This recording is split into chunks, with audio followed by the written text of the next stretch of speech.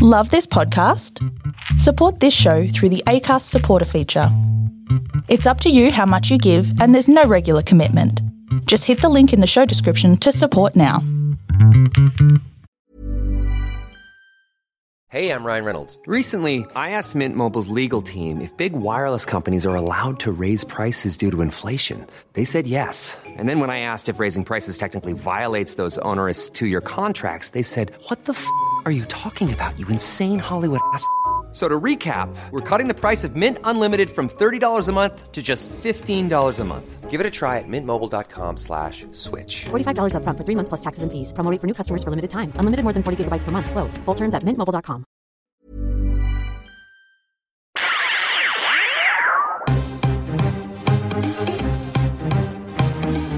This is TV Black Box, bringing you the inside goss from the TV industry. Hello there and welcome to this special edition of TV Black Box, the podcast. This week we're talking nothing but the 7 upfronts. I'm joined by the head of programming from Channel 7, Angus Ross. Hello, Angus. Hello, how are you? Good, thank you, mate. Big important note for our listeners. We are recording this podcast before I've seen the big upfront presentation. I've seen the important information, but I haven't seen the sizzle yet. Roger that. You'll have a great time this afternoon.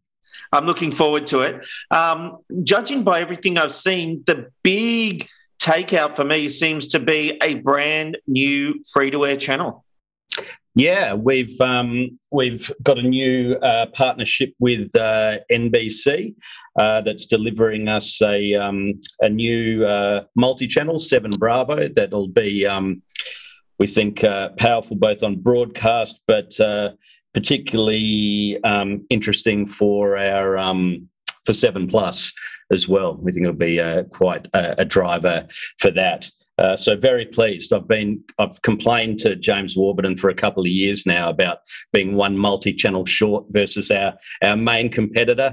So finally, thank you to James. He's delivered something to even us up. I mean, as you would know, we have the most powerful suite of multi-channels, and this is just going to make it, that much more powerful. Again, this new channel is one that really we're kind of viewing it, if you like, as the female equivalent of Mate, a real power with women under 50. So yeah, very excited by 7 Bravo and our bigger overall deal with NBC. Great to be in partnership with them. Well, another channel I think is just great. That's my big takeaway. What do you feel is the big headline coming out of the upfronts?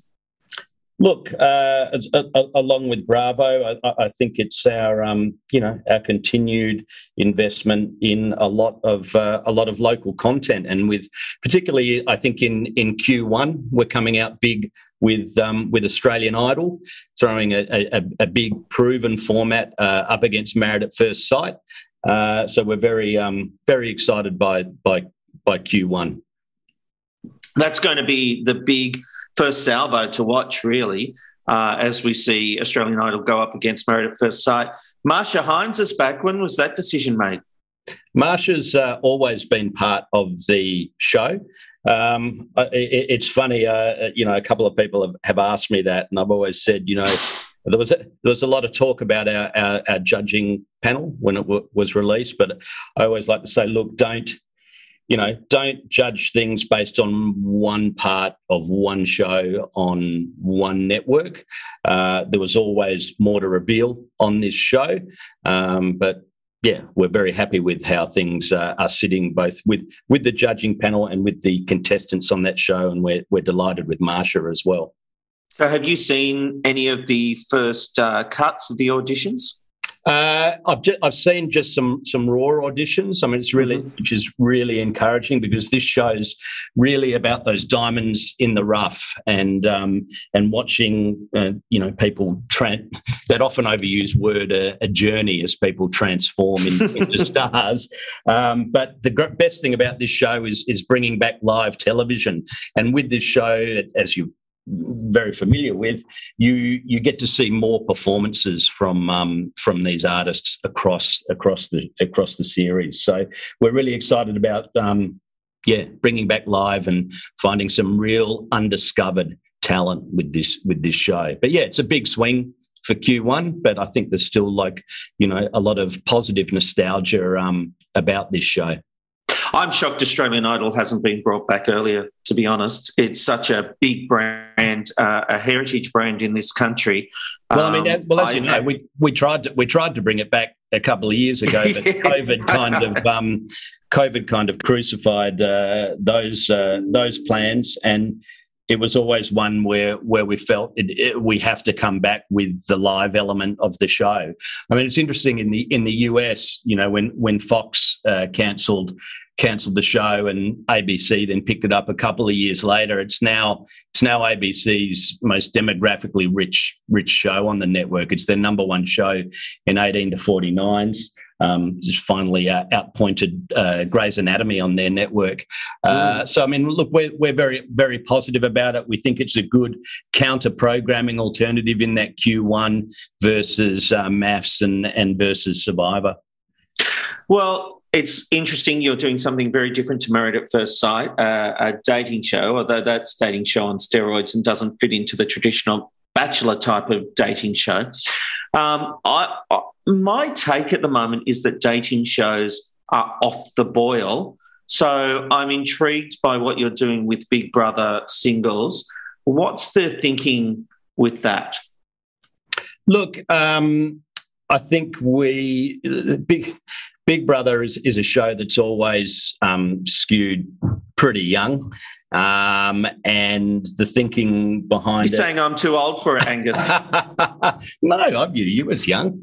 I think so. So what we're doing with this cast is really leaning further into that young skew. I've seen the cast, and they're fantastic. I think we're going to get a lot of great content out of them. Very, very charismatic people. Certainly not just a bunch of shallow airheads or anything like that. That's good. Really, really pleased with the cast. But the show is still Big Brother. I don't think you're automatically thinking it's I wouldn't move it fully into the dating category. I'm a little concerned, I will be honest, when I saw the application for singles. Yeah. Look. The one thing I will say on Big Brother is I'll be really interested to see how the as live version goes in the UK. That was my next question. Next year. That is. We couldn't, due to the schedules that we had to produce this next series, consider that. But I'll be watching with interest because it's certainly something we would consider going forward. So okay, so this is an interesting point, and I did want to ask about that, and I probably spent too much time asking about Big Brother, to be honest. But let's just say I like it. You're passionate. Let's just say this season doesn't do great numbers, or does on par with what it's been doing, and Big Brother goes off in the UK with back to the original format. You would consider going and trying the live 24-hour turnaround. Yeah, I mean, that would obviously have to be for calendar year 24, but of course, absolutely would do it. So I'll be watching with interest. I don't know if I'm hoping for success or failure for your next series, mate, to be honest. Well, the House of Love will be coming in the back half of calendar year 23. I mean, obviously we've got a bit of flexibility with it because it will be on the shelf and ready to go. But be a back half play for us. And let's be honest, though, no matter how long, because I think shooting starts at the end of this month, no matter how long they've got it, even if they've got a year to edit it, they'll still be doing it up until the last minute before it goes to air. Yes, we know. Yes, you're correct. I just looked at the delivery schedule, so yes, you're correct. One of the big one of the big ones that you have poached, of course, is the TV Week Logie Awards. What was the thinking behind Seven getting onto that one? Look, I think it was just, opportunistic. When we saw the ratings for it, we inquired. That it was free. It was a free ball. So we started chatting and took it. I mean, it's you have to say it's it's a pretty good night of ratings. Yeah. Pretty good night of entertainment. I mean, I know you've been vocal in saying that there's many things that can be changed for the night of nights, and I think me vocal. I'm shocked, Angus. So I think we're in agreement. I think we're viewing it as an opportunity for a freshen up and a real celebration of Australian television. Maybe some new categories as well, to embrace the way that people are now watching things. But no, we're really excited by it. But it was just. It was available, and we were surprised when it was available. So we stepped in. Yeah, well, good on you. I think a lot of people at Nine are sad to see it go. I'm interested to see what you guys do with it. Do you know which state it will be in at the moment? Not at this point. I think that's still ongoing. Yes, you do. You're not going to tell me. That's what I'll take from that. Where would you like it to be, Rob? Do you know what? I actually don't mind, because I think Melbourne, traditional home, has always had a good place there. It would be, the industry is housed in Sydney, so it makes a lot of sense for it to be there. And the Gold Coast has provided a great venue. I thought the Logies last year, on the red carpet at least, had a fantastic vibe because everyone was glad to be back. So I actually don't think it matters where it is. I'm just intrigued, Angus. Yeah. Well, all will be revealed soon.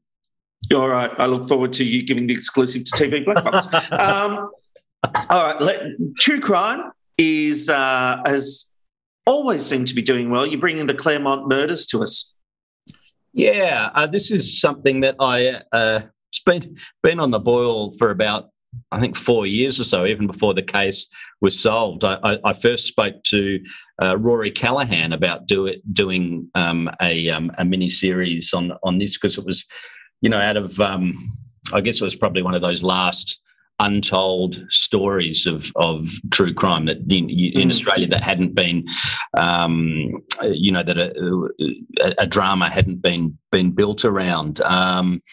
So yeah, it's been a while in development. It's finished shooting. I just watched episode 1 last week. I'm seeing episode 2 this week. It's really fantastic. It's very sensitively dealt with, but it's it was Australia's, I think, longest running unsolved serial killer case. And I always find it fascinating. The police work involved in trapping these people and hunting them down, and as they narrow the focus, it's a rip roaring ride, and obviously so a very tragic story. Is that a documentary series, or is that a scripted drama? Scripted drama. Yeah. So from Screen Time. Yeah, fantastic. So that'll come next year. Yep. And $1 Million Island, how is production going on that? There was a bit of a delay for a couple of issues. Yeah, there's been some pre-production issues on that one. It has been slightly delayed. It's still delivering when we require it for next year. I'm excited about this concept. This is a huge concept. I love it. There's $1 million up for grabs. Correct. Everyone has a $10,000 band, don't they? Yes. How do they get those bands? Can you rip it off them? Can you, or is it a series of challenges? Murder people. No, there are various challenges, various ways to win these bands, and when you lose your band, you are off the island. There are some challenges where one person might be eliminated. There are some challenges where a whole lot of people be eliminated. But no, we're really excited about it. Eureka have done a lot of work on the format to adapt it for this market, because we're rolling the format out quite differently to how the show was done in the Netherlands. But we're really happy with the place that it's in, and yeah, we're excited to get going.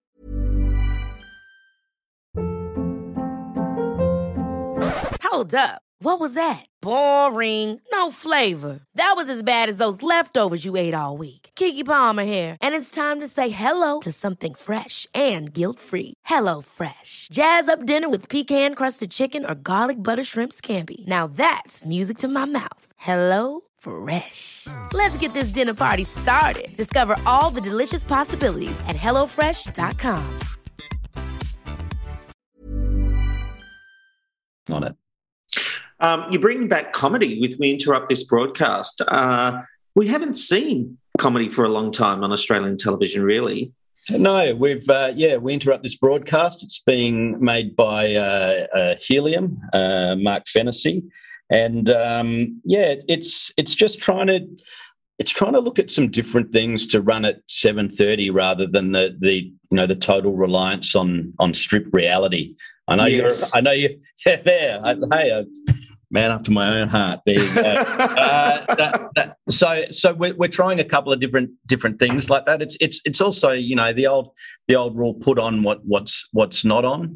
And comedy is always going to be subjective, but we think with 30 to 40 sketches per show, you're on to the next thing before you know it. So you're going to find something to give you a laugh. But again, that'll be coming in Q1. We think it's interesting, again, counter-programming against MAFS, against Survivor / Doghouse, whatever 10 are going to be running, and just trying something a bit different. It's the same thinking behind the 1% Club, which is the UK comedy quiz format that Jim Jeffries is hosting for us.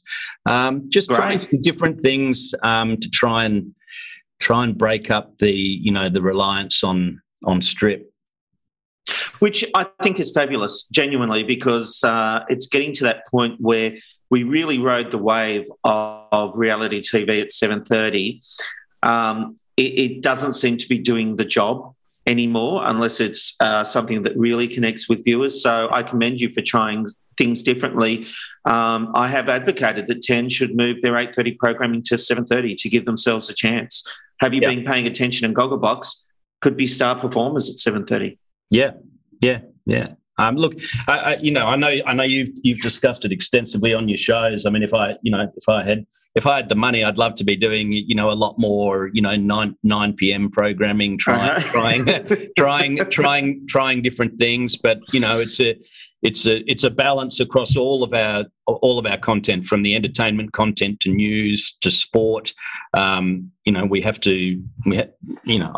I'd always ask for more money, but we're a business. We have to operate within certain parameters, and we do the best with what we've got. Of course, and obviously, though, if it does change where reality is, and if you're not having to do as much reality because you're doing different things at 7:30, how far would you like original programming to go into the night each night? Like, would you like to get to 9:30? Would you like to get to 10:30? Would you like to have a stable place for the latest? What's your feeling about that? Look, I think you probably that traditional post-reality slot, whether it's 8:30 or 9 o'clock. I don't think it's probably sustainable to be doing local stuff beyond that, unless you were looking at a chat show of some sort, say at 10 o'clock or something like that. Do you think there's a market for that in this country anymore, or have those days gone? I don't know. I mean, you would, you'd need a pretty big personality, I think, to be able to hold that. A lot of those, if people tend to work across different mediums and things as well. If somebody, I'm just making things up now, but if it was somebody from radio or that sort of thing, they're probably a lot of people. You get paid so much money on radio, they don't want to do television. But that's becoming the hard thing, isn't it? Because the finances are different compared to radio and television, because radio is very different, talent driven, where all the money is up front in the personalities, whereas television, it takes a lot more people to get ideas to fruition. Absolutely right. And at the moment in the Australian market, the inflationary pressures on productions are pretty extreme on across all aspects of producing. So we've got to kind of try and manage that as well. But your buck is certainly not going further at present. I just want to touch on Animals Abroad with Dr. Harry. Dr. Harry's back. We all love Dr. Harry. This is a series about transporting animals around the country, around the world, is it? Yeah. It's from beyond. Look, I love animal shows. I think that's on the record. That is on the record, yes. So no, it's a cute little show about kind of weird and wonderful animal transportation issues. You don't think, particularly with now the world firing up again with COVID, but there's so much transportation of animals, like between the UK and Australia and that sort of thing. It just gives an insight into that world and the heartwarming reunions and that sort of thing. So just a different take on animals. Yeah, always good to have Dr. Harry back. Yeah. Right. Streaming, BVOD. Yep. Where are we up to with that? What's happening on the 7+?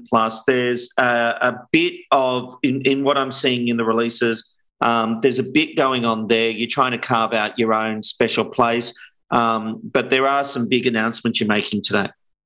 Yeah, well, we've touched on NBC. So along with the Bravo content, there's also going to be a lot of the traditional NBC drama content now available on 7+. We're getting access for broadcast also to the NBC network series and also cable series.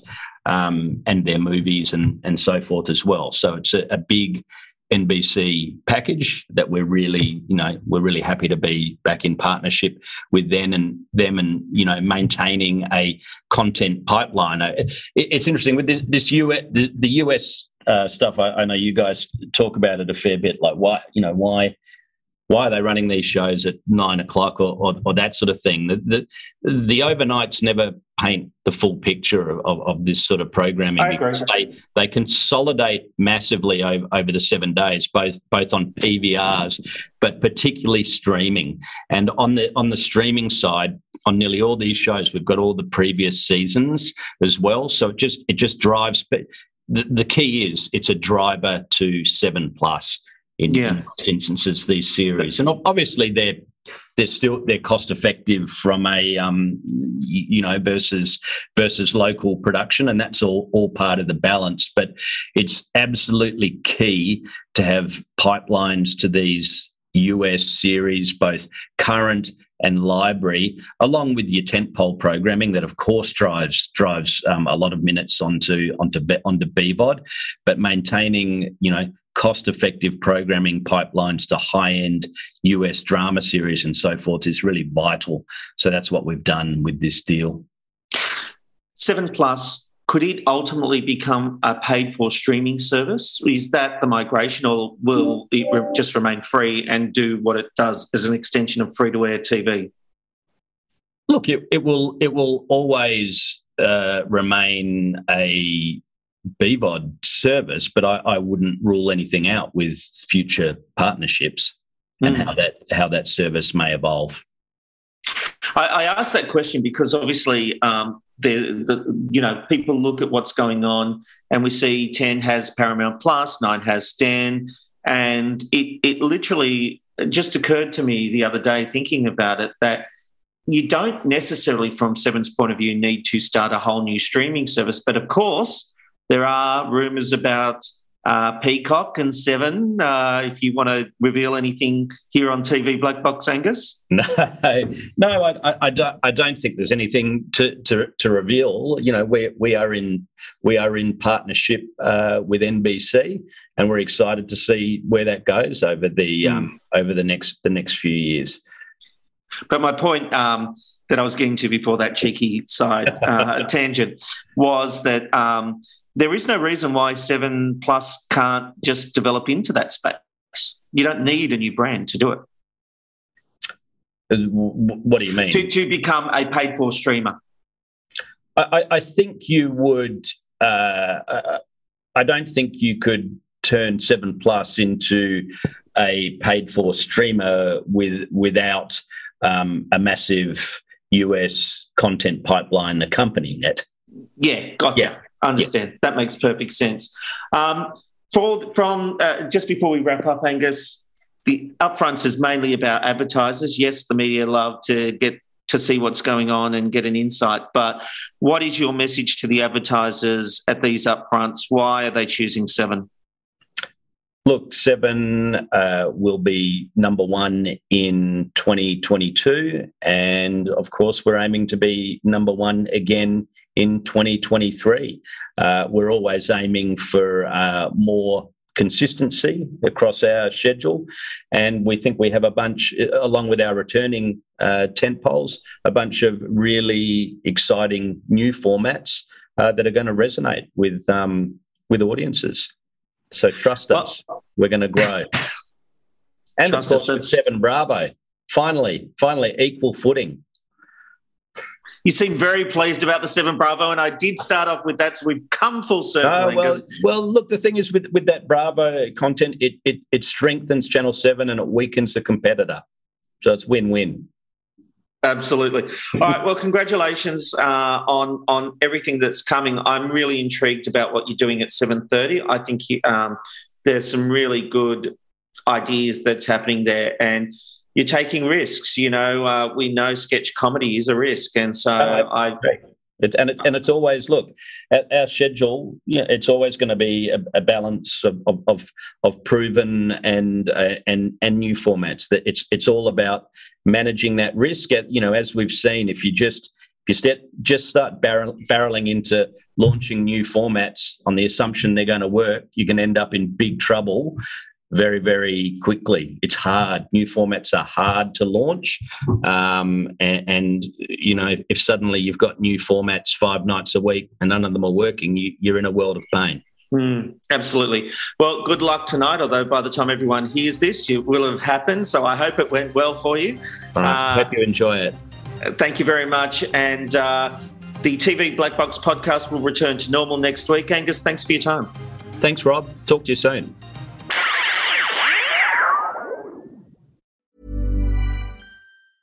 Ever catch yourself eating the same flavorless dinner 3 days in a row?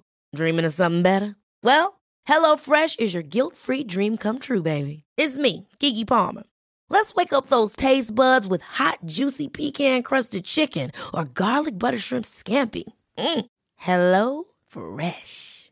Stop dreaming of all the delicious possibilities and dig in at HelloFresh.com. Let's get this dinner party started.